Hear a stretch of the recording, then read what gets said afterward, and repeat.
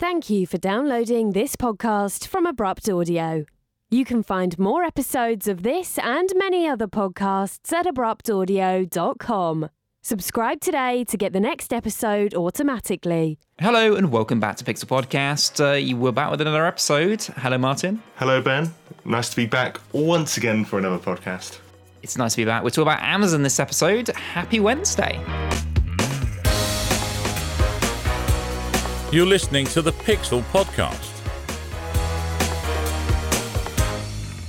You know what, Martin? I'm normally pretty good at sort of predicting what some companies might do next and kind of thinking about how industry is going to change and move forward in the tech world and in especially in online and all those kind of spaces. But I'm going to be honest, if someone sat me in a pub a few years ago and said to me, Amazon were going to have physical, what they call brick and mortar stores, actual buildings in locations selling items, I honestly would have laughed them out the door. I would have, I'd have said, no, Amazon was around and Amazon has been actually taking away a lot of the customers from the physical stores in physical locations because you can buy them and you don't have to go anywhere and it comes to your actual door, Prime next day. I mean, even in London, I am right now, 1 hour deliveries. I can get something within an hour if I really wanted to. Why would I bother going to a store? So I'm still actually a little bit shocked when Amazon announced a while ago that they were going to be open pop-up stores around America. And now they're even expanding their operation to 100 stores. Now, I understand Amazon sell their own products. Maybe they're trying to do an Apple and have, Amazon stores for their own products only and nothing else. But it doesn't seem to be the case. Martin, what's your first initial thought? I share the same opinion with you, Ben. I mean, Amazon, as we all know, is a successful internet store. And it comes to that philosophy, if it's not broke, why fix it? And we've also seen the decline in supermarkets going down and retailers going down. A picture like Woolworths a long time ago, really successful at first and then started slowly going down and eventually trying to get back their credibility. So for me, Amazon, it made no sense for them to open some stores. And I sort of found out about this maybe 2 weeks ago, working in my pub. Someone came up to me and went, we're actually thinking about having an Amazon store in Banbury soon. And I looked at, honestly, my reaction was, I looked at it and went, are you mad? That's just not going to happen. And now reading this news, if it ever came over here, say in the next 5 years, I'd feel so bad actually just looking at that guy going, what are you on about? Yeah, I know. I really, really can't believe it. Now, I just want to explain a little bit more. So they're pop-up shops in the US. I don't know about the UK and there's no official word on their plans in the UK or anywhere else at the moment, but, the UK follows the US in so many different ways. If it's happening in the US, it will happen in the UK at some point. It's one of the things we can be sure of. As much as we can sure it's going to rain sometime in the UK, we can be sure that we'll probably copy something that the US is doing or something will come over here. And the pop-up shop bit is the thing I want to really stress because the pop-up shops are very, very different to normal stores. They are almost like trial ways of very, very gradually testing something without putting down too much money because they're basically they're a nice word for kiosks. They're like little small shops which are either in a shopping center or in an existing area buildings that are very cheap to just open up and, to get employees on temporary contracts, things like that, so that they can just see how it works. And if it doesn't work, they haven't actually invested money in actually buying locations, long-term rent, all those kind of things, which, would lose them a lot of money if things don't go well. Now, doing a bit of research, these are going to be more focused on things like their dash button, their Kindle, the Amazon Fire set-top boxes, things like that. So basically customers can go and try the products before they buy them, which I understand a lot of times is important. And sometimes I do enjoy going into a physical Apple store, electronics store to try something out. But do you know what Apple are really trying to push at the moment? I think, Amazon should probably be trying to push this instead. It will probably end up working better. Is Amazon have one of the best return policies I have probably ever come across, and I think you will ever come across the company. You can buy something online, you can use it, you can unbox it, do whatever you want. If you don't like it, in 30 days, you can return it and get your money back. You could have used it. It doesn't really matter. And I think that way is a far better way of doing it than, focusing on pop-up stores. I know Apple are bringing stores, but they bring very little stores just around the general areas that, that they need to. And they do repairs for products and things like that. Amazon aren't really saying that they're going to do any sort of repairs of their products or anything like that, or offer additional services. Like, for instance, Apple do training courses. They do loads of different stuff inside the stores to help, some of the older generation who may be less tech savvy, but also to repair devices and things like that. It makes it more worthwhile than being there than just selling products. And I don't know at the moment whether this Amazon is going to offer anything else which makes it more worthwhile. Wouldn't you agree, Martin, that if Amazon almost did an Apple sort of way of going about things and just did an amazing return policy that you could just try something, and if you didn't like it, just return it, even if you've used it, and then, I think that would work better. On one hand, yes, and one hand, no, Ben. For example, it'd be great to have that return policy, and, getting that would be fantastic for a consumer base. Because, for example, let's just say I want to do a live stream and I needed a certain thing. I could have that and then hand it back in. And that's the big problem. I understand that many people would like that, but as a business, to me, that you lose a lot of money. And what happens with the stuff afterwards? Like, the box has been open. You can't sell it as new. You have to sell it as sort of a pre-owned basis and lose a bit of money on it. Yeah, but, I think this is the difference in product marketing and the way they go about it. Apple know that if they offer this, that one, people feel more comfortable to buy the products in the first place.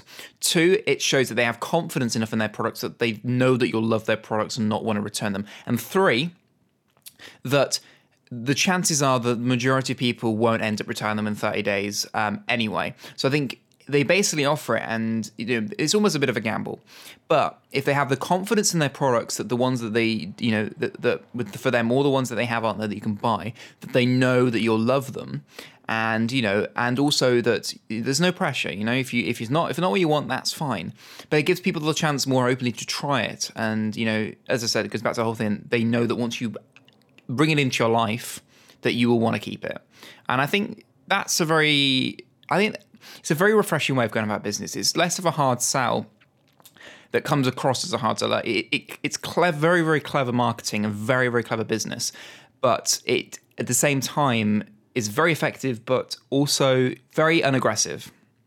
And I personally have always admired the way that they do that. And I think, there's a lot to learn for some of the other companies about possibly how they go about it. But that's just my opinion. I think also the problem is, as well as Amazon, don't get me wrong, it's massive. Like, it is a huge, huge thing in the world, let alone in America or just Britain. In the world, it has so much influence. I think they're the biggest online retailer in the world. Absolutely.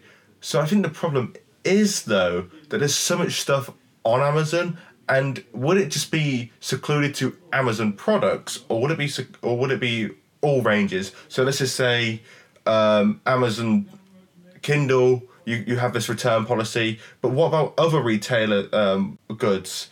What happens about them? Could you do the same with that at all, Ben? Well, no, Martin, because the whole point I'm saying is because they're opening stores, and the stores are only focused around their products.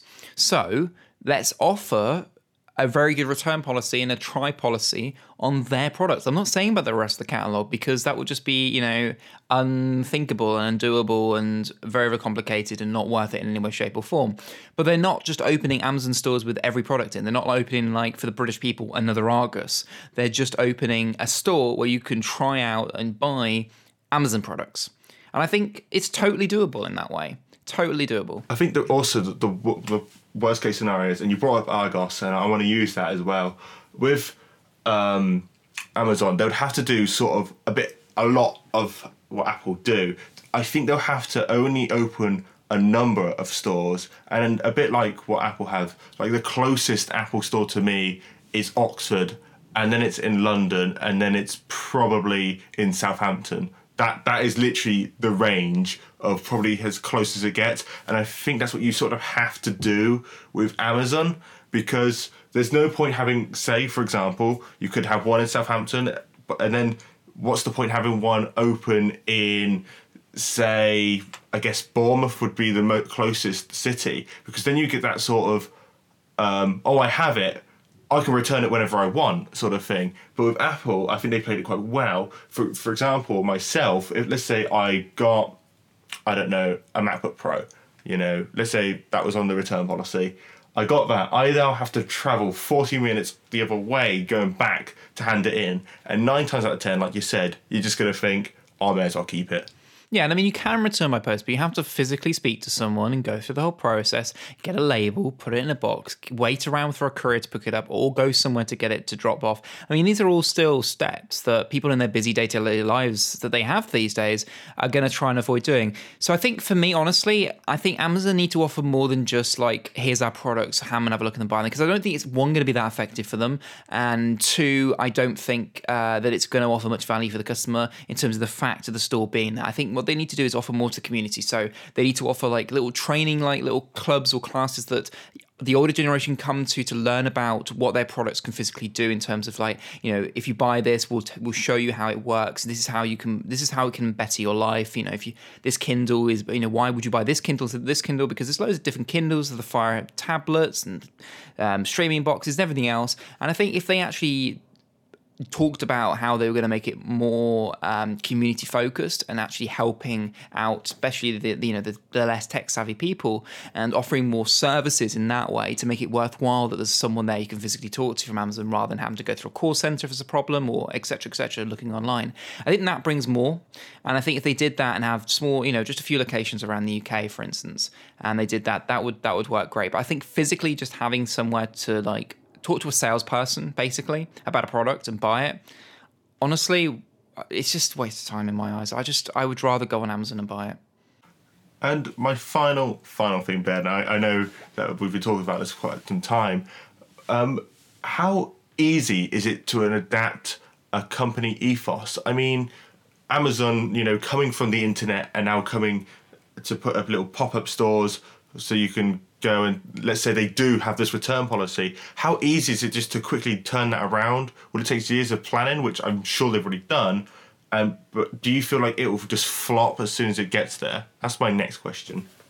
I think that it's such a weird way of thinking about this because, you know, this is not how any company ever does it in this day and age because Amazon exists. You know, a lot of companies start with physical shops and have been going online and focusing online and pushing online because that's the way everything's moving. And Amazon, meanwhile, like, Amazon are basically the other car in the other like lane of traffic in the opposite direction going, oh, there's like no one here. There's like nothing going on. There's like, this is easy. This is like free flowing traffic. Meanwhile, there's like traffic jams on the other side because everyone's going from the stores to online. If that makes any sense, I feel like that makes some sense.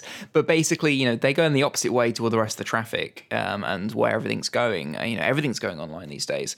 And it's a really weird thing for me. I don't know. I find it really hard to grasp. But I mean, Amazon, if anyone's going to do it, it can do it. You know, it'll be Amazon because they have the money, they have, you know, basically access to anyone because of that that they want to hire to help them out.